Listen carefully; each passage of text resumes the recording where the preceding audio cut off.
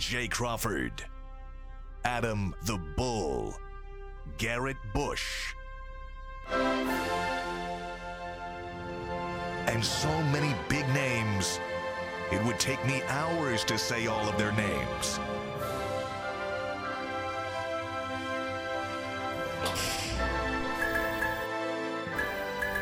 The ultimate Cleveland sports show.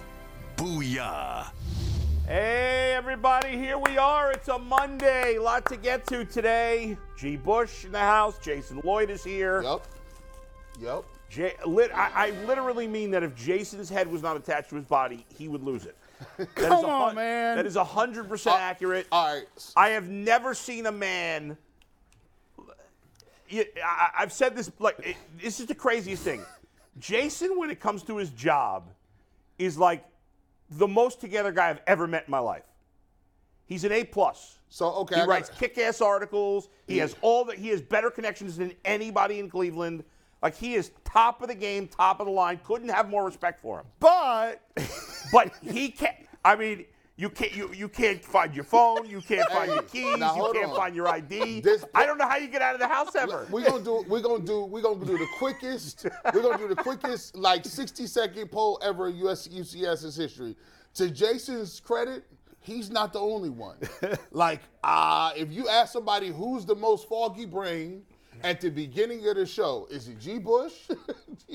Is it Jason? Or, your boy Mike Polk is kind of bad, too. Is he Mike Polk come in with literal papers. I'm like, what are you doing with those papers? The papers are flowing out of his doggone trunk like cartoon characters when they steal money. Well, the money is flowing out the back of their car? I legitimately, I have ADD. I was diagnosed, and I don't take anything for it. Right. So that's why I'm just all over. So amazing. I'm driving in today for the show, and my watch starts ringing, but the Bluetooth isn't picking up. I'm like, why isn't the Bluetooth pick? Oh, my God, onto my phone. The poll is up, by the way. 60 seconds. Go. So I'm talking to Mikey on my watch, driving in. He's like, well, how'd you answer? I'm like, I'm on my watch. I don't have my phone. Man, I be leaving my glasses. That's true. Then my phone bill collector. You got your ID falls out of your pocket at least twice a week. And I'll be calling people. I'll call y'all y'all see my ID? And people be like, no, bro. We didn't. Oh, my No one saw that. Funny. I feel naked today without my phone. It is weird. I got the It's tremors. bizarre. Steve Becker texted me 8:15 last night. I got into bed at 8, was watching old TV, but I didn't look at my phone for almost 12 hours. I woke up this morning, I couldn't believe it. Yeah. Got texts from everybody. We're talking about upper deckers in our chain. You're a barn animal. Oh, my God, bunch of animals. By the way, I did go, saw the movie Air over this weekend.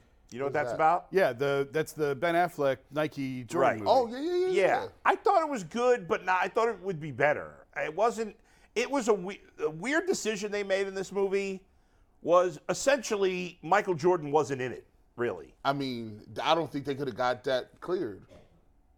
I think. What do you mean? You're allowed to have somebody play Michael Jordan? But it's from the perspective of Nike. Michael Jordan would have had to say, yeah. No, he wouldn't. It's fiction. They could make it. Well, I was going to say, is it a Paul DePodesta Moneyball situation where Jonah Hill had to play him as Mark West or something? They had to make up a fake. No. So technically, Michael Jordan was in the movie. There was somebody playing him. Yeah. But you never actually they only showed him kind of from behind. But there was somebody playing his mom and dad, and they were prominent, in the movie, especially the mom. If the movie's accurate, Michael Jordan owes probably all his money to his mom. Probably. Because the mom, according to the movie, was the one who said, yeah, we're going to take a cut of the profits. Wow. And that had never been done, apparently, before that. And so he took a cut of the profits and basically said, we'll take a little less on the front end? No, he didn't take He took all of it on the front. Michael Jordan was taking a chance on Nike because Nike, at the time, was a big running shoe company, but they had their basketball division at the time, again, based on the movie, was a complete joke. I think that's fairly accurate. Yeah, I think they worked, but it was just weird, their decision to only kind of shoot Michael Jordan from behind. Yeah. The only time you ever heard him talk was on the phone. So that is a little It was weird. It was a weird choice. Go ahead, Mikey. What do we got? Our 60-second poll has concluded, and it was tight. Who is the foggiest brain to start a normal UCSS show? And with 34% of the vote, narrowly edging out number 2 with 30%, G. Bush. You are people's foggiest You can of the have day that one. champ. I'll give you that one. I'll give you that one. It just goes to show you that on the polls and the internet, I am undefeated. It doesn't matter if it's bad or good. The belt is a curse. The winner baby. and still And champion. Still champion. Well, I don't have my phone to text Mike, so can someone throw me a water? Because I need a water. Here, I got an extra one. Yeah, Here. I can't Well, text. I'm doing the Bet you go. Rivers read. By the way, Bull went 2-0 on Friday. Yes. He is now over 500 on his baseball bets. He is one game under 500 total. You are 18-19 on the season, but now 4-3 in baseball bets. Today's bet brought to us by Bet Rivers is Bull. Will tell us in a sec, but Yeah. if you're not using the Bet Rivers online sportsbook, you guys are missing out. It is the place to be for every single game. Right now is the perfect time to join Bet Rivers by using the deposit code SPORTS. You'll receive a second chance bet up to $500. You can get it on all the action with weekly specials on your favorite sports like basketball and hockey. To help you win big, check out BetRivers.com or download the BetRivers app today for the latest lines, odds, and boost. Bull, what do you got today? And check out my Bet Rivers podcast, The Bull in Cleveland. This morning, I talk about Odell going to the Ravens and the wild weekend for the Guardians. And then on Wednesday's podcast, I will have Aditi as my first guest. So that's that. As for my pick today, we stick with baseball. Well, there really isn't much else to bet on, right? There's no NBA. When do the play-in games start? Tomorrow? The next day? Tomorrow. Let's go with the game of the week or the game of the day. I like the Padres as a slight underdog against the Mets. You Darvish on the hill. I'm frankly not sure why the Padres. I mean, I know the Mets have Max Scherzer. He has struggled in his first two starts. And by the way, it's very interesting with the Mets. Like, they're relying on Max Scherzer and Justin Verlander. I actually picked them to go to the World Series because I thought those guys have at least one more year left. And in the playoffs, good luck beating those two guys in a playoff series. So far, Verlander's hurt and Scherzer's struggling. Now it's early. But I like you, Darvish, and the Padres. By the way, to me, they are the leader in the clubhouse of getting Ohtani. I believe they will seal the deal and pay him his the millions. Mets? Yes. He will be playing for the Mets next year. Well, I hope you're wrong, but we shall see. But anyway, so take the Padres today with you, Darvish, on the road in New York. And that's it. That's the best bet of the day. All right, let's stick with baseball here. Yep. Guys, it was a wild weekend for the Guardians, and I actually have some complaints about Terry Francona. We'll get to that after.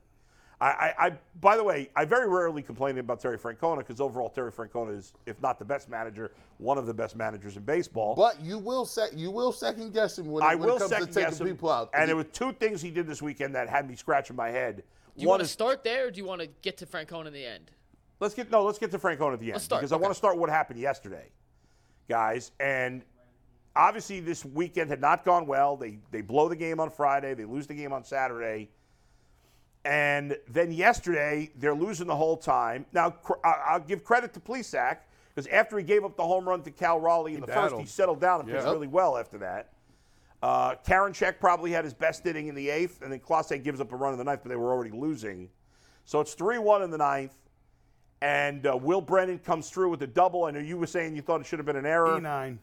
I think it's a double. They're not going to. Yeah, he's running towards the wall. I mean, in the end, you're right. In Seattle, that's an E9. I don't think at home, that's a hit at home. It's a hit at the house. Either way, Will Brennan. He took a bad path and got turned around. Either way, Will Brennan, who right there looked like Nick Swisher for a moment. Yeah, right. A little bit. Jersey Shore. Let's see the play again. He got himself turned around. He took a terrible path to the ball. But they're rarely going to call an error when the guy's back is facing the and it field, goes over his head. And it goes over his head. Listen, he sold probably should have caught it. You're right. But credit to Will Brennan. I mean, he smoked that ball. Yeah, I thought it was gone off the bat. I did too. The wind has been blowing in all weekend. Yes. I was there Friday night and really noticed how heavy the winds were coming in. Well, because Cal Raleigh hit one on Friday, I think, that I thought was way out. Yeah. And it got caught at the conversation is should Will Brennan be getting some more at bats? Because Oscar Gonzalez is that's part of it. We'll get to that. They faced a lot of lefties, but so Brennan comes through in the ninth to tie it. They can't take the lead. Then in the 11th, he comes through again with a base hit to tie it, and then they walk it off on the 12th on a squibber to second base by Josh Bell. 68-foot bomb by Fran Mill Bell to win it. Bro. Josh Bell is struggling. I think people got to take it down a notch because it's only a week and a half. He's been awful so far. He has had horrendous swings. Horrendous. Horrendous I can't defend it. swings. He's 3 for 34. It's not even the strikeouts. It's the fact that I was joking with Zach Meisel during the opener. It's like he's a switch hitter and he looks like he's batting from the wrong side of the plate every time he's up. Like he just has. He looks like he has no approach and no idea what's going on. You know what's funny is that second to last at bat he had. I can't remember what inning it was now. Before he got the walk-off ground ball. That he, should have been, whatever. It's a number. It just went. Man, that's a fielder. That's a fielder's choice. It is scored a fielder's That choice. ain't no. We ain't counting It's that. not a hit. It's not a hit. But hey, listen, the run got in. But he didn't strike out. He didn't strike Put out. the bat on the ball. But Put it in play. the at bat before that, Bell or it may have been against Matt Brash. I can't remember now who it was, what inning it was, but there was a hanging pitch right in the middle of the plate, and he fouled it back. Yeah. You remember, he's just not. He's a mess. The guy has a track record. I know he did struggle at the end of last year, but overall he has a track record. I think he'll be okay. But I absolutely think there's a huge adjustment going from one league to the other. We see it time after time, we saw it with Javi Baez last year, struggling coming to the AL last year. I do think that there's a learning curve, an adjustment period of learning all new pitchers that you really don't ever see. I mean, we have interleague all the time. It shouldn't be as big an adjustment. Go look. I mean, I probably should have prepared this a little bit more, but I bet you I could pull up all kinds of guys who switch leagues later in their careers. Yeah, who struggle. That's fair. I would think within, he's going Central. He played most of his career in the Central. Yeah. So you would think Central to Central, it wouldn't be as big a deal because you play those Central teams more often. Well, how many times have you ever played the Mariners? Oh, that's and true. The A's? That's fair. They hasn't played any teams in the Central yet. If he was hitting the ball harder, I wouldn't have no problem.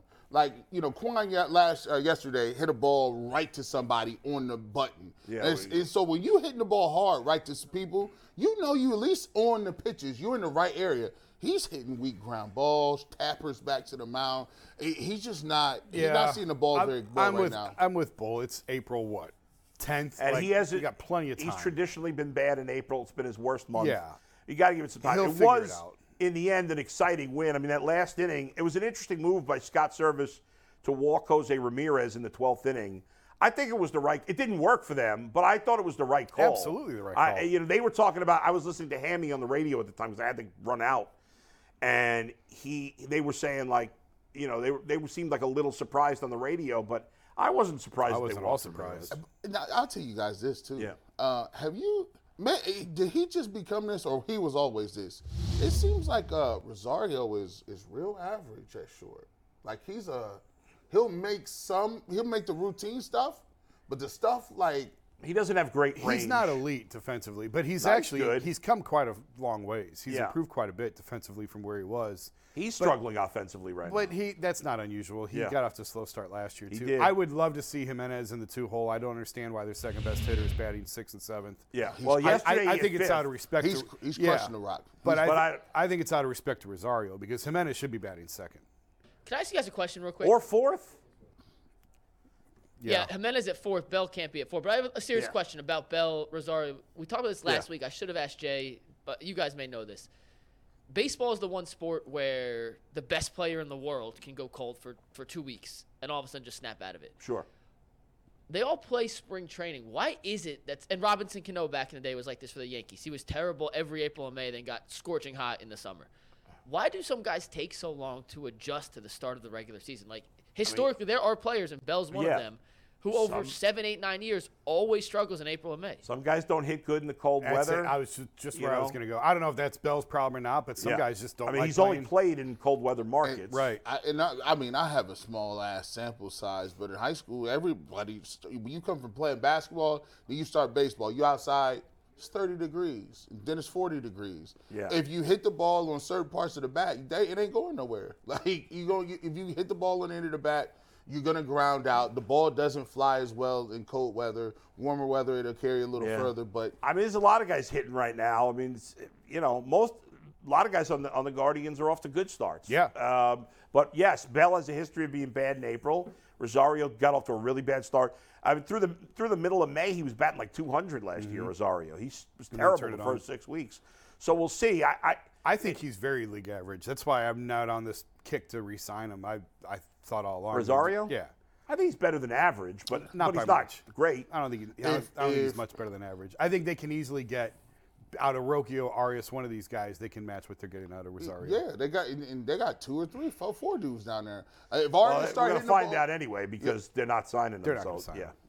So, But, you know, so in the end, it was a great win because they kept coming back, right? They Yeah. were down the whole game, tie it in the 9th, tie it in the 11th, win it in the 12th. They didn't do much to actually win it in the 12th. I mean, it was wild pitches and well, not a wild pitch, but That pickoff attempt was. Penn Murphy on the pickoff attempt to second base. And what what was interesting? Another curious move by Seattle. Like, so their 2 best relief pitchers on Seattle are Paul Sewald, who had closed the first 2 games, and so we didn't know this going into the game, but he wasn't using them last night. Otherwise, he would have. He didn't use them. Right. Their other good reliever, Andres Munoz, went on the DL before the game. So your 2 best relievers are down. Your 3rd best reliever is Diego Castillo, the fat guy who pitched, I think, in like the 7th inning. He's a fat guy. It's all right. Now, he's been a really good relief pitcher for a long time. I didn't understand. If you have your 2 best pitchers unavailable, why would you use your next best pitcher in the 7th inning? And then you had to go with Brash in the 9th. And then they went with guys they just called up in the 10th and 11th before going to Penn Murphy in the 12th, who had already pitched 2 days in a row. Yeah. And guys, you could tell, guys this time of year are not pitching 3 days in a row. Like, you don't do that in April. So that was kind of some weird decisions by the Mariners. They've never really trusted Castillo with that 9th inning. I think he had 8 or 9 saves last year. Yeah, he had saves in Tampa Bay when he was there. Yeah, but he's never been trusted as that 9th inning closer guy. No, at but any I'm point in saying his for career. one game. I'm trying to remember the 7th. What was the situation of the 7th? Was that one of those game on the line? I don't remember. I was flipping back and let me forth. double We check had family over yesterday. I was watching a little bit of the Masters. I don't remember the 7th. You know how it is. You get the family over. You got the in-laws over. You watching, but you really not. I watching. had my brother, had my mom. We had the in-laws. Yeah. I tell you what though, listen. This dude Quan, is turning into one of the best left fielders. He might not have no power, but this dude Quan is getting 2-3 hits regularly. He's on base. This dude is putting the bat on the ball. And the great thing about him is it just seems like even when a pitcher hits his spots, right, and they throw a ball and it's tight in the inside, he still gets his barrel of the bat on the ball. He still can slap it this way. He can slap it this way. He just looks like a dude. Look at that. Look at his wrist. Look at them wrists. He stands right on top of the plate. Like more so, a lot of guys crowd I like the plate. when players do that. But his toes, I noticed in the spring, his toes are almost on the chalk. That's how tight he is on the plate. And he said he really likes it because he thinks it messes with the pitchers when he's that crowded. They can't really That's get something inside. that Rizzo's been doing for years. Getting that close He to on the stands chalk. on top of the plate. He's like, I don't care if you hit me. I'm taking it. It's to take the outside corner. I want to be able to reach and that. a lot of guys, like I said, get close to the plate, but Quan takes it, I think, to the extreme. You don't see very many guys. No. Maybe Rizzo, but you Yeah, don't see very very rare. many guys. But Quan's got the hand speed. He can get his hands through the zone. He can get the bat through the zone, and he can handle those inside pitches. And to your point, he can reach the outside. Right. As well. And beyond that, he's a great base runner. He's a good base he's stealer. terrific. Yeah. He's a great defensive player. He's got a good arm. He's never going to be a guy that pops on the prospect list. That's why we never really heard much about him. He doesn't Right. have a ton of power. I think the contract thing with him is fascinating. Yeah, but Because that's what I'm asking. there's no comps for him. No, the comp is Brett Butler from like 30 years I mean, ago. the comp is Ichiro. Right. It really is. Yeah, but he's not. I can't put him at that level yet. Ichiro's arm But is Ichiro was crazy. a 10-year vet when he came here. Yeah, you know that's what true. I mean? That's true. So That's there's fair. really, and it doesn't sound like they got very far in negotiations this spring with him on an extension. He's already lost 1 year off the contract time. He's going to lose this year. Really, if they're going to get anything done with him, it's going to have to be next year, next winter, or else. You would think. I mean, I don't know, like how much. Like a guy like that, how do you pay him in free agency? It's so hard. I mean, because maybe I suggested this guy with a Rosario comp to some degree, but like, I look at the Andrew Benintendi contract. Yeah. You know, and I think he's better than Andrew Benintendi. I think he is too. But he's a guy like Benintendi's a guy who's a good hitter, not a lot of power. But I think he's a better fielder than Benintendi. He's a better base runner. Yeah. That might be like nobody's paying him monster money because he doesn't hit home runs. What's the fair And he's deal? never going to hit home runs. What was the fair deal? If you had to look I at don't it, what's even- a fair deal? Like if you looked at it and you said, I'm going to offer you this, and he turned it down, you'd be like, well, that was a fair offer. What ballpark would you be in? I think I put him at 6 for 41, I think. Yeah, if I'm him, I'm not signing that. I think. Yeah. I don't remember now. I don't have my phone. That was the comp you texted me, 6 for 41. 6 for 41. Yeah. And I forget who I based that off of. I don't know. I don't have my phone. Wasn't it Andre Ethier?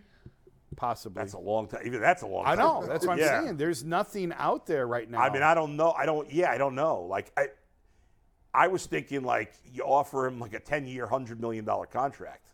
Well, I don't know if I'm doing all that. I mean, 10 for 10, that's $10 million a year. $10 million a year. It's, like, it's not a lot per year for a guy who's going to be very productive. No, but Would he sign that? Would they do that? I think I'd want to see another year.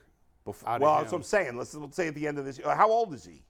20. He went to college. He's 25 years old. I guess pulled I up wouldn't the want to sign him graphic for 10 years. that Jason sent us a while ago. Yeah. 25 years old. His prediction, 6 years, 41. His comp was 7 question marks, and his explanation was 41 million's quite a raise, but there's literally nothing to compare him to in the past. Yeah, I'm thinking, like, when I 10 to 100 with maybe the last year or two being, like, maybe it's 8 with 2 option years, 8 for 75 with 2 option years at the end. He might mess around and make the All-Star team. He could. He gonna mess around and make the All-Star team, and then he is very good to elite at everything but power, really. Yeah. yeah. I already won a Gold Glove as a rookie. Yeah. Great speed on the bases, great contact, gets on base. Seems like a great team guy. Yeah. And, I mean, they've already handed out 2 mammoth contracts, the last 2, and Jose and You'd love to Jimenez. see it. And There is, I mean, can we point out the elephant in the room? There is a difference. Quan grew up here and is American, and he did not grow up. Yeah, the players that come from other countries are more likely to sign long-term extensions. But, it would be fascinating if they do sign Quan, then eventually get Jimenez up to the 2 spot, as you suggest, which I think is where he should be in the long 2 or 4. Yeah. I know he doesn't feel like a traditional 4 hitter, but we don't do that anymore. I know. But anyway, if they sign Quan, and now for the next decade, Quan, Jimenez, and Jose 1, 2, 3 in your lineup. I'll take that. That's a nice. They carrying them right now. Yeah, I mean, all 3 of them are playing great. Yeah. Brennan's obviously been clutch when he's had his opportunity, and he was clutch yesterday. Mike had an insane question about Will Brennan. What, you want to throw that I'll out? ask you, and you guys tell me why I'm wrong. I'll defend this to the death.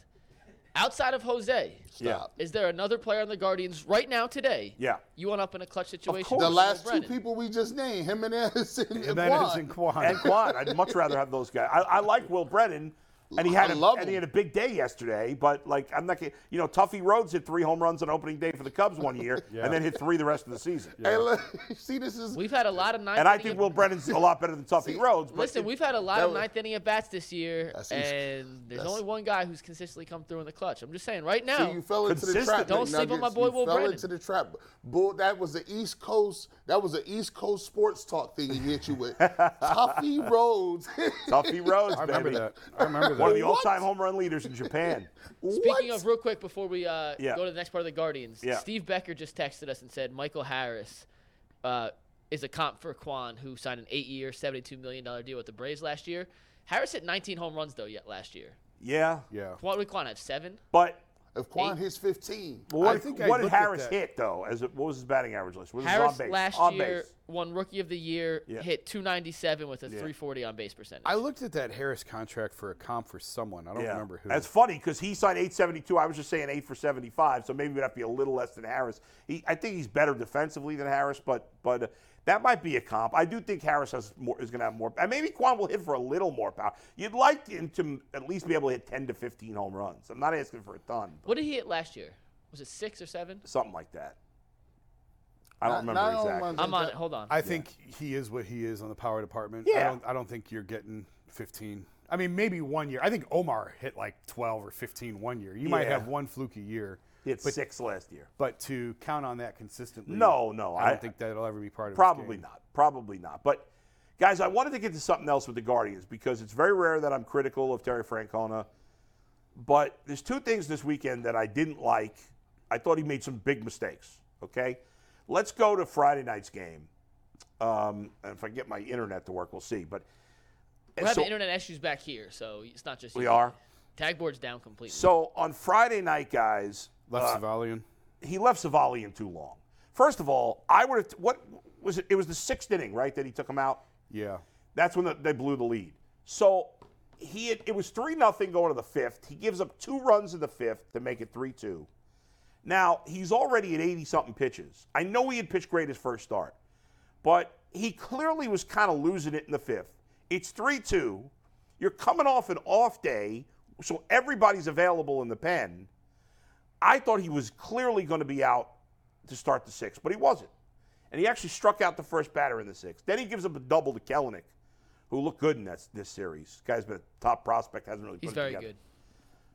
But so Kelenic hits the double, and at that point I'm like, well, now he's got to take him out. Yeah. It's 3-2. You got to take him out. Of course he doesn't. They blow the lead, and then whoever came in. Who came in? I forgot. Whoever came in, was Sandlin? I don't remember. Whoever came in ended up giving up a home run. And maybe he would have given up a home run anyway. But Mike, see if you can look up who came in. I can't remember. Yeah, I'm on it right now. I think it was Sandlin. I think it was Sandlin. And here's the thing, though. Here's what really bothered me about this.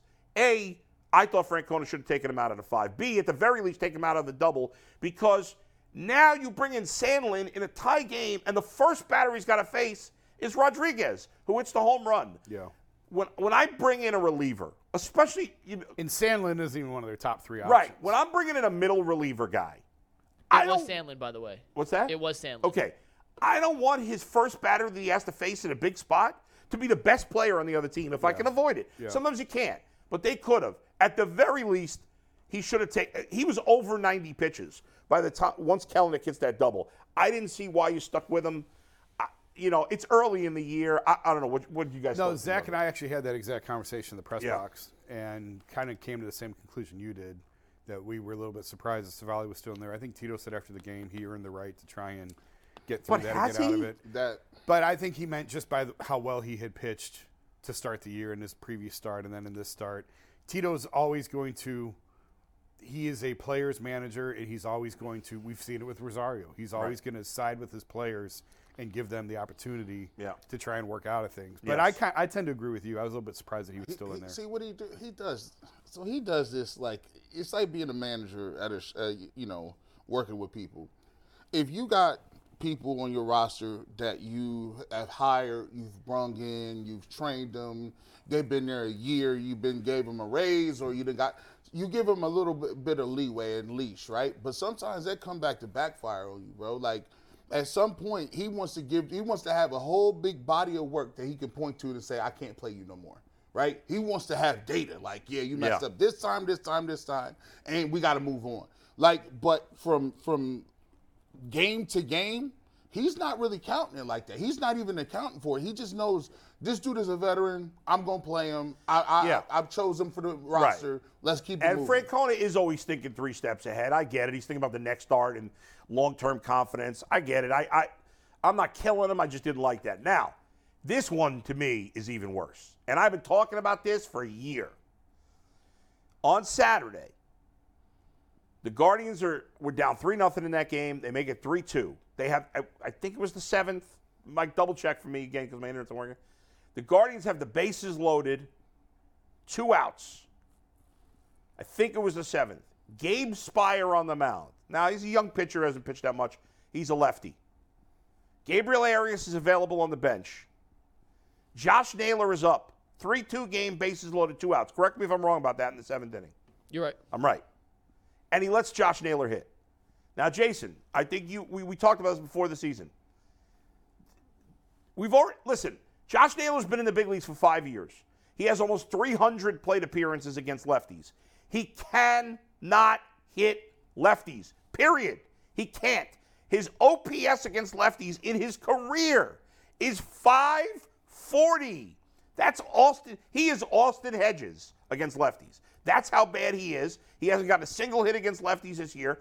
He has 13 extra base hits in 280-some-odd plate appearances against lefties in his career. He can't do it. And then you pinch hit Arias in the 8th when there's nobody on. Like, why would you not bring I wouldn't even have started Naylor again.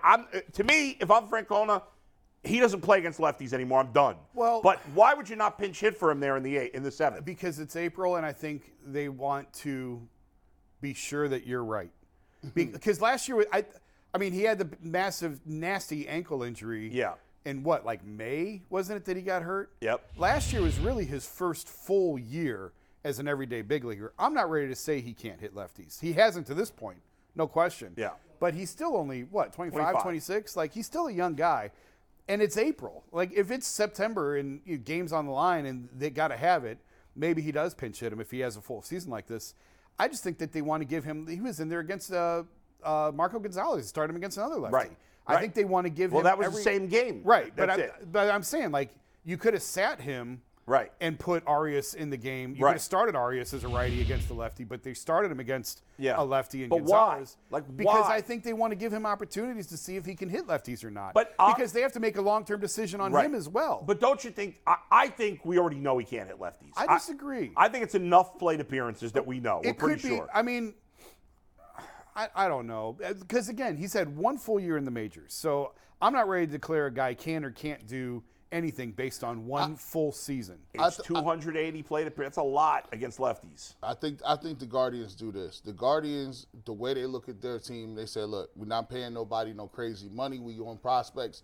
So they slow play everything, because if you make a bad decision in paying somebody, you're over. If you don't pay somebody and go somewhere else, you're over. So they're like, listen, you know what we're going to do? We're going to get everybody an ample opportunity to show you can't play guaranteed, and then we can have an informed decision. Yeah. But I think because there's nothing coming behind them. Like, so you look at all the players that we just talked about, you got to make a decision on. He's 25, but he's one of your main power sources. So you need to figure out, can he bat?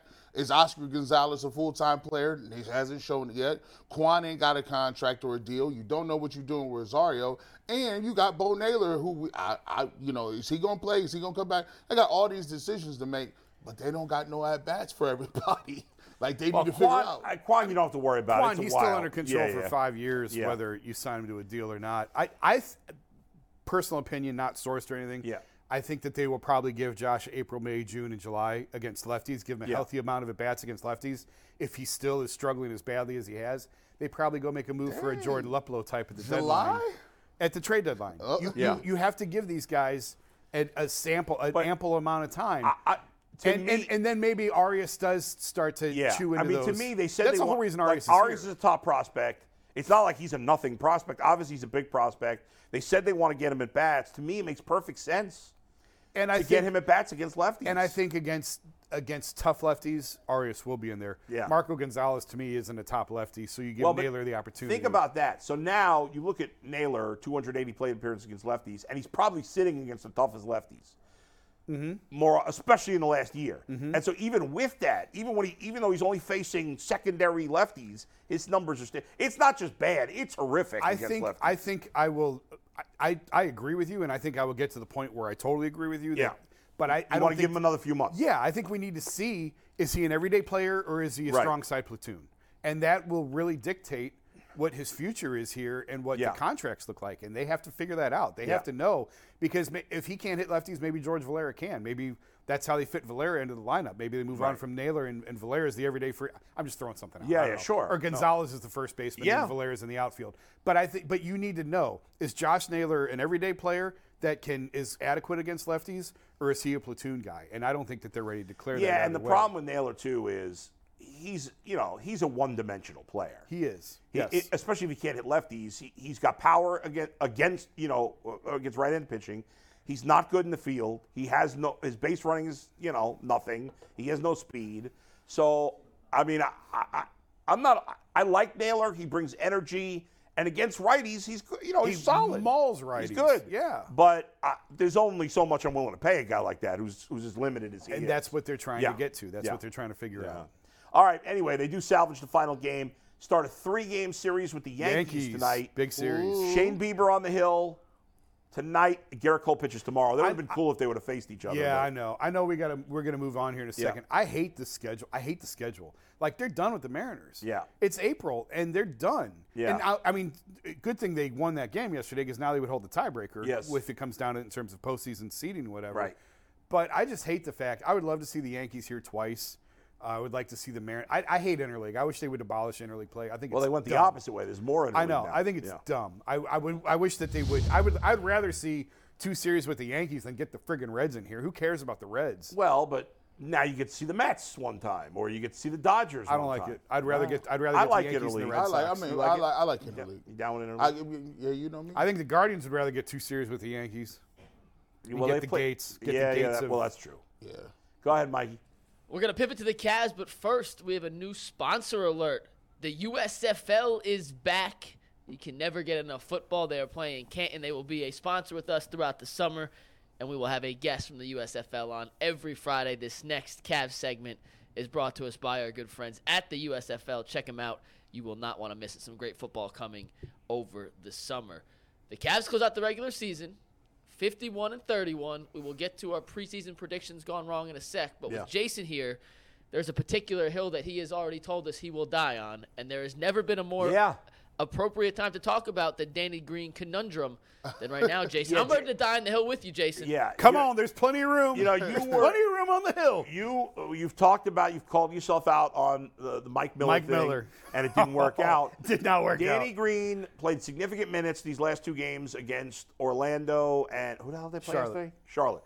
And he played well, especially in the Orlando game. I think he had 20-something points in that game. 21 points, 5 threes. Yeah, there you go. What did it look like defensively? I don't know how much you watched it, but I'll be honest, not a ton. Yeah. But I was excited to see. Yeah. I think I was in Vegas for the Orlando game. I think that's when we were in Vegas. I don't remember. So is this we're not playing any starter or not playing many starters, and so we'll just give him minutes, or is this something to learn for the playoffs? This is something to learn for the playoffs, and I think they wanted to do this earlier, and he had the COVID issue, and it just kind of messed up the timing with everything. But I think the plan all along was bring him along slowly, make sure he's healthy, coming off the ACL, and when the opportunity was right, get him a couple runs in and see what he looks like. Yeah. And I don't know. I mean, I don't know how you can't be anything but ecstatic with. No, he can't move. To your point defensively, he's not great defensively. He can't move. But in postseason, the game slows down. It becomes a half-court game, and it's not. It's more important to me that you guard all 5 guys on the floor, and that's what Danny forces you to do. You have to guard him. Right. And people will push back and say, okay, well, Okoro's making his shots. Fine, he is. Yes, he's improved his shot. He had a wonderful year for his standards. But teams don't care. They're not going to guard him. Even if he hurts you with 2 or 3 threes, all those other possessions, they're going to play 4-on-5 against you. Right. And Green does not allow teams to play that way. They have to be aware of where he is on the floor because he will punish teams on those corner threes. So I think he's going to have a big role, even before the Isaac knee injury, and there's still some uncertainty with where he's at health-wise and when he'll be back. I've thought all along, I thought Green was going to play a significant role for the Cavs in these playoffs. I know I get it. I listen to a lot of local guys talk about Isaac Okoro. I get it, bro. Like, we like him. We want to wrap our arms around him. He's the best dude I know. He's a nice guy. But look, man, there's going to be times in the playoffs, Isaac Okoro is going to look like he does not belong on the floor. Because there's going to be times when he's going to guard somebody that's really, really an offensive juggernaut because he usually plays the best guy on the floor. And he's going to be getting buckets put on him. And then they're going to pass the ball to him in the corner. And he's not going to hit open jumpers. And you may see a league go from 3 to 6 to 12. And you're like, we can't play. We're playing 4-on-5. Listen, in certain spots, I'm telling you that's going to happen. Go back and look at what Ty Lue used to do. Ty Lue would dust somebody off in one game.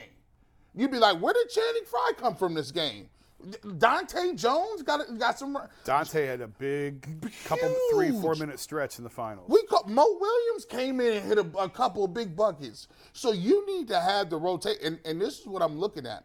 I'm waiting to see if J.B. Bickerstaff understands playoff rotation. Sometimes you got to do some big time changes. Like you're like, whoa, dude. I remember Ty Lue sat Kevin Love down when he did that. I say, oh goodness. Brought him off the bench. Brought him up, and I'm like, this was Kevin Love almost, I wouldn't say prime, but Kevin Love was big part of what they did. He sat him right on down and said, we can't do that. We're going to go in another direction. I'm waiting to see if the rubber meets the road when you get tight.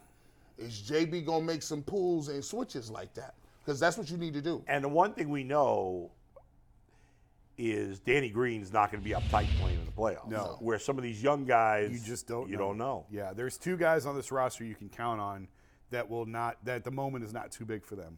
Donovan Mitchell and Danny Green. That's it. No Rubio? I think Rubio, he needed one more year. He didn't right the ace, the knee. But just in terms of like not being awed by the playoffs. He won't be overwhelmed by the moment, but Yeah. I don't know that you can count on him to deliver big minutes. So do you expect Danny Green to, like, what's your expectation right now for his role in this first round? If Okoro is healthy, and I don't know that we know that he will be, but if he's healthy, I think he will be on an extremely short leash. And I think Danny he may not start game one at the small forward spot, but I think by the end of the series, Danny will have a significant role. I just think and there's nothing against Isaac. Like I really don't want it to sound like I'm down on Isaac because he's had a great year. Like he's improved his shot. He's great defensively. But I look at Isaac in the playoffs and I see Jordan Clarkson and Rodney Hood, and you saw in 2018 that they just didn't fit, and they were overwhelmed by the moment. Yeah. And I just get concerned that could be Isaac in that spot, and Danny won't be. And Danny. You can count on Danny if the ball's going to the corner and you need a shot clock's running down, or the end of game, end of half. He's not going to do one of those. He's going to step in. He's going to deliver the shot. And especially to me, you can't when your second leader scorer is Darius Garland, who you don't know either. Darius Garland, you expect him to show up and do his thing, but I can't count on that. I don't know yet. And if he's having a bad game, tough game, where he's not shooting the ball well, maybe he's having a tough guarding Jalen Brunson, which will be a nightmare, by the way. It might be something where you need Danny Green. Yeah. You need some points off the bench. Cavs favored by 6 for the first game of the series. I saw something earlier that according to DraftKings, they were 85% of the money was going early on the Knicks, +6. I'm not surprised by that. Yeah. The Cavs and Knicks will play in Cleveland in the first game at 6 p.m. on Saturday. Yeah. So, Mikey, go ahead. What do you got? I just got one more thing on the Danny Green and Okoro thing in the playoffs. When the regular season and postseason, we've talked about it before, there is no bigger difference between regular season and postseason in any sport than basketball. Yes. It's Correct. 2 completely different games. Yes. And for guys like Mitchell and Garland, to have a guy in Danny Green who they are confident will step up in the moment and at least take the shot. Maybe not make it, but at least take the shot, as opposed to the unknown with Okoro. It actually allows them to play a little more freely and not feel like they have to force everything offensively, because if they're not getting a shot, point. there's no guarantee that the other guy in the corner where the help's coming from is even willing to take that shot in that moment. So Danny Green's still a major unknown, but I do think what we do actually know about him from his previous playoff experience trumps whatever Okoro gives you, even if defensively he's by no means an upgrade over Okoro. I don't love this matchup for the Cavs. Like I don't love it at all. I don't think they match well with the Knicks. I've talked all year. I'm not going to put a ton into regular season. Everyone's going crazy because the Cavs beat the Celtics twice in November. And it's like, yeah, that's cute, but Right. I mean, does anyone care about that now? No, of course not. But the thing that concerns me with the Cavs is how pick and roll heavy they are. They are extremely pick and roll heavy, and that's the first thing Tom Thibodeau can take away. Tom's a terrific defensive-minded NBA head coach. The Knicks are going to have plenty of time to look at the Cavs' tendencies. They understand how pick and roll heavy they are. You send 2 defenders at the ball handler. You force the ball out of Donovan's hands. That's the number one thing the Knicks are going to try and do, is get the ball out of Donovan's hands. And, I mean, Donovan, he's experienced that before. Like in Utah, I'm sure teams guarded him the same way. Mm-hmm. But Tibbs is really good at it.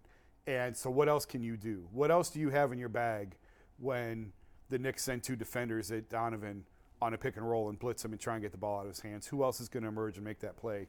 So they're going to have to, I don't think the Cavs are going to hold serve at home. I think they're going to lose a game at home. Mm-hmm. It's just the nature of the playoffs. They're a young team. They're going through it for the first time. Can they win a game in the Garden? Because I believe they're going to have to get at least one. I was just about to ask you that. And that's a tough. And the Knicks have not been great at home. So do you guys think they can? And what's the latest with Julius Randle? What's the update on him? He's progressing. This was this morning. He is. That's a big deal, obviously. Progressing nicely and expected to be a full go for game 1. Okay. I just can they? Yes. Yes. Will they? I don't know, man. It's a big ask. You're gonna need somebody. It always comes down to the others. Somebody other than Donovan Mitchell is going to have to step up and be like, oh no, like we can't stop him either. That's just how it's going to have to be. So whether it's Evan Mobley getting the ball at the high post, being a creator, getting people in foul trouble. And the thing, the Cavs, another uphill battle is the bench.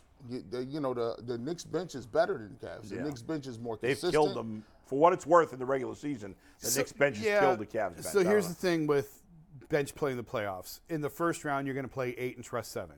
So that 8th guy is going to play 8 minutes. But you're really, especially in the Cavs situation, you're only going 3 deep on the bench, and you're really only playing 2. Right. And then that third guy, whoever that is, like I think Karis LeVert's probably going to play decent minutes off the bench. Beyond that, I don't know. Is it Rubio? I don't know. Is it Danny Green, the Okoro? We've already had that conversation. Right. Is it Danny Green and LeVert? Are the 2 guys you're trusting? Are they starting Green over Okoro, and Okoro's out completely by the end of the series? That wouldn't terribly shock me. The Cavs are the number 1 team defensively, right? Correct. Is there another level that they can get to where it's like, people usually ratchet up their play, right? Either offensively or defensively, depending on what you hang your hat on. Is that something that the Cavs can do in order to nullify some of the things offensively? Well, again, like I think Mobley and Allen play really well in the playoffs in this half-court style because, again, the game slows down, the pace goes down. The Cavs are already one of the slowest teams. They may be the slowest team in the league. I don't remember. I haven't seen the pace rankings lately. But the game slows down into the half-court. It becomes a half-court set type thing. I'll take my chances with Mobley and Allen on the back line on that. So, yeah, I think that's real. I think what they did defensively this year is real. I think that does translate to the playoffs, and I think that's what they got to hang their hat on if they're going to win the series. Anybody concerned that the Cavs haven't played a meaningful game in a while?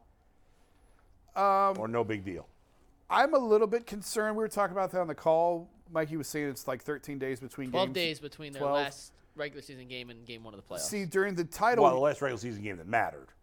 That they played. Yeah, all starters. Okay, April all the 4th. starters. Yeah, right. The title team needed those breaks. Like, they would sweep teams, and they would take a week off. Yeah. But they were a veteran team. They knew how to take care of their bodies. They knew. Right. And they needed that time off. Like, they counted on that time off. This being a young team, I would like to see them keep a little bit more of a rhythm. I'm guessing that they're going to have some pretty spirited scrimmages this week at Cleveland Clinic Courts to try and keep guys in rhythm as much as they can, in shape. But yeah, I think absolutely it's a concern. And I know JB went to the guys and asked them, do you want to play in this last game or do you want to take it off? Yeah. Donovan elected to take it off. Mobley elected to play. Donovan knows his body. He's one of those veteran guys. Yeah. He understands. Right. Not really worried about him so much as maybe Darius and Evan, who are going through this for the first time. Yeah. Yeah, I think it is a little bit of concern that that's a long time between games. G, what about you? I don't think, man. Listen, if you can't, this comes like when you look at young players and you look at professionals. It's only because I got them with 49 wins this year. I got them with 48 wins. It's not that wrong. It's because the East is so It is. Like, I can't believe y'all. Hold on. You're good. It's someone in VMix. You're good. Okay. VMix is back. We're back. Yeah. Well, it's back working. Yeah. Listen, if you're a young dude and you can't get up for the playoffs, something wrong. Yeah. You better get your shots in. It's not so much getting up for the playoffs. It's just keeping your rhythm. Rhythm, right. The rhythm of the season and the rhythm of games every day, I'll tell you every what, other guys. every other day, every I'll 3 tell days. you what. You know what will keep them in their rhythm and keep them in shape? A Built Bar, Mikey. And guess what? We'll tell you about Built Bar. Ironically, they moved their reads to Wednesday and Friday, so you can still, even on a non-Built Bar ad read day, Built Bar 15% off. Locked on 15. Use the promo code at built.com. But I do have a different read to tell you guys about. Yeah, we're going to go back into the archives and check out what PCC Airfoils is telling us from October 19th. Before we do that, though, if you need a job, well, PCC Airfoils is looking to hire people that want career advancement and great benefits. PCC Airfoils is the leading manufacturer in Northeast Ohio, and all locations of PCC Airfoils in Eastlake, Menor, Wickliffe, and Minerva are hiring for all positions starting at $18 and up, plus full benefit packages, paid time off, and a signing bonus. You can apply online at precast.com/careers to learn more. So during football season, every Thursday we did No Fence Riders, and we would go through a series of definitive yes or no questions based on the Browns games. But on October 19th, I'm glad I missed this show. we did a No Fence Riders edition of the Cavs preseason picks, stuff that we thought would happen during the regular season. And we all went Steve, 3-3, right? You can G take went 172 tag board. 172 on the VO. We got a lot of things pulled up back here. We got shots to play. We got everything. Take that. These were the standings from our No Fence Riders results. G. Bush is the winner at 4-2. Everyone else went 3-3, and we're going to play back a couple clips from the show Okay. to laugh at what we had. One of the questions was, Will the Cavs win 51 or more games this year? Steve, take the side. And they won exactly 51. It's only because I got them with 49 wins this year. I got them with 48 48. wins. It's not that far, It's right? because the East is so tough. It is. Like, I can't believe y'all sitting there saying it's not, though. Like, And guys, here's the thing. I wouldn't be surprised if they had some growing pains early in the season. No, I think they will. Right? I mean, I got growing pains. People get hurt. It's just like 48 just seems like the number. So Tyvis, 48, catastrophically wrong. Wait Bull, a second. 49, Catastrophically? wrong. That's a lot. Say 3 games. That's not Hey, catastrophic. if you had 3 games, and some people they'd be in the playoffs. 3 games, Bull. Yeah, I don't think that's Bad job out of you. Mike, I said 49. Even worse job out of you. That's not even worse. That's closer. I was only 2 off. I'm But the one who gets to say good your job, bad due to your job. I'm stature. saying bad job out of Your you. status is higher, so you got more pressure on you, I dog. don't know, man. We were close. Okay, well that All right, was go ahead. that was one bad answer. G. Bush, you're on the hot seat for the next one. All right. No, Steve, 174 on your SOT list. On the SOT Okay. list, Steve. Come on with the SOTs. This was, will the Cavs have 3 All-Stars this season? And G. Bush, How many did I say they was gonna get? play Here the we clip, go. We're Steve. going to find out. Explain yourself, G. Well, this easy. It's easy money. Darius Garland was already an all-star, right? Tyvis knows how this game works. Being an all-star and being all-state is one thing. My dad always told me, if you make all-state as a junior, they have no choice but to put you as all-state as a senior. That's about right. You understand? Oh my God! Don't let you make it as a sophomore. You ain't got to do nothing. No tackles, no production. So he's already Darius Garland is already all-star. He will be an all-star again, and he got a max deal, so people think he's crazy. Now, Donovan Mitchell is if he averages anything over 23, they're gonna be pressed to put him in there, right? And then so 3, Evan Mobley. You ever notice? Replaces Allen. Yes. You got that up and coming dude, right? Allen, what Mobley an All-Star last year? No, he wasn't. He was No, he was not. Rookie He played in the All-Star. rookie. Oh, Allen was the All-Star. Allen was Yes. the All-Star, Okay. yeah. So Mobley will get what I call that up and coming love. Like they'll just be like, this guy in 5 years. How they used to talk about Giannis? Yeah. This guy, you play against Kobe or LeBron. This guy. Well, they was right about that. So. G. Bush, catastrophically wrong. Well, Jason got it wrong, too, because I saw on the graphic he had over 3 All-Stars. Jason just wasn't on that day, so we couldn't roast Yeah. him. Right. By the way, That's I why I'm like glad the I fact missed that that it's, day. I like that they're going with black and white for the old All clips. Good jokes job with aside, though, like you got to think about it. I should get some credit because Mobley is going to be on an all-defensive team. He might be Defensive Player of the He Year. might We're be gonna cover Defensive that later Player of in the the Year. week. I'm just saying, which is higher than the All-Star I appearance. thought I wasn't on that day, but I thought they would have 2 All-Stars and an injury replacement as a third. Like that's what Allen was last year. Right. Jarrett was an injury replacement Right. added later on.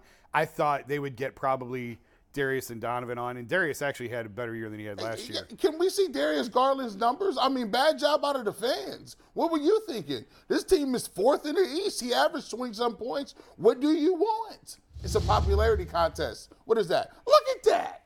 It's almost 50% from the field, 41 for 3, and he's averaging 8 assists. Yeah, I knew he wasn't going to make it as we were getting closer to the All-Star, but he was certainly worthy of it. I thought they'd have 2, and then Mobley would be a late ad, but it didn't work out. Hey, That's man, a swing and a miss It for didn't me. happen. And we have one more. Yep. Steve, play the last shot, please. This is our one unanimous answer, and I'm shocked because Yes. when you look at how this equates, I'm not sure where you're going to find those points. But will anyone on the Cavs bench average more than 12.5 points a game? And everybody on the panel said yes. Well, you guys were all wrong. Everybody was wrong. You guys were all wrong. If you look at this, it was close. Y'all almost got me. LeVert averaged 12.1 points a game. Jetty, 7.8. Danny Green only played like 4 games. Was at 6.5. Akuro started most of the season. He was at Did it say 6.4, more than so- 12.5? 12.5. Yeah. You dirty. Don't hate the house. You That's like dirty. what happened to me in Vegas, man. You Dealer Jay showing also 6. in that clip, you guys all talked over each other, but Jay was like, Mikey, how could you ask that question? Of course they're going to do it. 3, 2. But yeah. And Hey, it Dealer won't showing a forward. 6, flips an 8, and pulls a 7. 21. 21. No. Didn't happen. 12-5, 12-1. All right, but you know what? Despite making fun of us, which is deserved, we overall did all right. Nobody You finished guys did under pretty 500. good. The other questions, by the way, Yeah. that we asked that we didn't pull clips from was, is Darius Garland and Donovan Mitchell, will they be the best backcourt duo in the Eastern Conference? Isn't that a subjective question, though? It was, but you guys said yes, and we went with yes. They had the best numbers of 2 guards in the conference this year. I'd take Jaylen Brown and Jason Tatum over See, them. Those aren't guards. that's It was cheating. guards. Guards Those only. are forwards. I think both of those guys are forwards. That's why Jaylen Brown's not Did going I to make answer All-NBA. yes to that? What did I answer? You guys all got that one right. Next was, will Evan Mobley average a double-double? G and Tyvis said no. Everyone else said yes. G was right on that. That was the differentiating factor. Yeah. Allen take up a lot of rebounds, bro. It's hard to get two dudes to Yeah. give double-digit rebounds. Yeah. And then, will Donovan Mitchell be a top 5 scorer in the NBA this season? And despite him averaging a career-high 28.3 points a game, to Bull's point, Yeah. it has never been easier to score. He finished 7th in the league in scoring. I was saying this before the show. That like often when we're debating football, a lot of times Jay and you too, sometimes not as much as Jay, but you guys will often bring up a 1,000-yard season. And to me, a 1,000-yard season in football doesn't mean what it used to. It's 1,200. I will give you that because even when you do 1,000 yards when it was what 16 games, Right. It's only like 75 Right. a game. Now it's even less. Now Plus, it's even less. Offense has exploded. So to me, the number's 1,200. Same thing in the NBA. To me, scoring 20 points, yes, it's good, but it's not what it used to be. Not what it used to be. Now, to me, that number's 24, 25. If you get 24, you cooking a little bit. If you 24, dudes getting 30. Like, and old dudes is getting 30. Where did Donovan Mitchell average over 28 a game, and he finished what in the NBA? 7th. 7th? 5 guys. No, I lied. 6 guys averaged over 30 points per game this year. 6. And you know the game has changed. I mean, come on. When you play And against real quick, Joel G, sorry to Embiid, cut you off. Sorry. How many people averaged 20 points a game this year? 55. And not rounding up. This is at least 20 points legitimately. 55. Not enough. More? More. Wow. 72. You were very close at 55. Oh, so 58. 58, yes. 58. That's on average 2 players per team almost. Yeah. some teams got 3. I mean, 58. How many? 10 years ago. That is bonkers. Go look at the 2013 statistics. I'm on it. So 2012, 2013. Yeah. Listen, How many In the- guys averaged 20 In points? the regular, 11. 11. 47 more. That's more than 4 times more. they see here. I've been trying to say this for like a year. They got to move the 3-point line back. Well, you'd have to make the court. I would love to see them. I don't think they're going to make any of these changes because they don't seem to care. But it's Wouldn't you like it if they made the entire court bigger or at least wider That 3-point shot got it. Listen, and move back to it's 3? a But late- they don't want to because they like the 3. It's like the scoring. But there should be a risk reward. Like you shouldn't be able to just like if you're gonna have the analytics where it says either a layup or dunk or free throw or a 3-point shot, you should at least have to work for the 3-point. I'm waiting for them to put up. What's the matter, Mikey? No, so I had to cough, but I want to cough into the mic. Yeah. But to G's point, real quick, I don't think it's the free throws and threes. It's teams just don't play defense. In the regular season, no one tries on defense the last 3 minutes of a game, and you're just getting open shot after open shot. I don't think the Yeah. court's too small. I think It's getting worse by the year. because look at the postseason scoring. You're not going to see scores in the No. 120s. It's going to be Some of the much scores closer the than we last think. couple of days when it was not even start. Like, we just.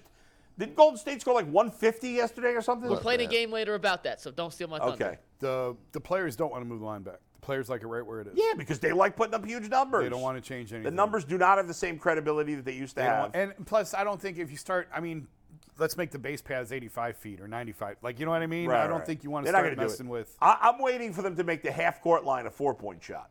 Well, I'm waiting for the Rock and Jock 10-point shot. that was a 25 at the end of the, By the way, quarter. if they made the half-court line a 4-point shot, and Steph Curry took, I know this would never happen, but let's say he took 10 4-point shots a game, what would he average? What would he make? 3. I'd say 3 or 4. You think he'd make 3 or 4 out of 10? Yeah. I mean, Dame Lillard did it in the All-Star game, and I think he made 2 half quarters. Dame Lillard, dude. Half-court shots now are nothing. Right. Right now, and this is the crazy part about the playoffs. In the playoffs, nobody misses. I remember the Cavs playing the Raptors one year or the Hawks one year, and nobody would miss. I mean, they ran them boys Dude, all the way. Mike Budenholzer was basically in tears. He was. I'm serious. At the in post games, I felt bad for the guy. I wanted to hand him a beer because he was just like, I don't know what to do. I don't know. He's like, we were running at guys. I mean, nobody. I mean, would, they would put LeBron and 4 shooters on the Oh, floor. yeah. It And was- what do you LeBron, Channing, JR, Kyrie, and Kevin? What are you going to do with And that? then they was bringing what was it, Kyle Korver off the bench, and he wouldn't miss. Channing Frye went bonkers one. Like the whole series, he wouldn't miss from the top of the key. Yeah. I was like, bro, Yeah. this is disgusting. One of the most amazing stories in NFL history is the story of London Fletcher, and he's going to join us in just a minute or so. Mike Rowe here with a radical idea. If you want to see more companies make more things in this country, buy more things from more companies who make things in this country. I refer in this case to the incredible T-shirts, sweatshirts, blue jeans, and more made by my friends at American Giant. Everything American Giant makes is made in the United States. And right now, you can take 20% off your first order at american-giant.com/Mike. That's american-giant.com/Mike.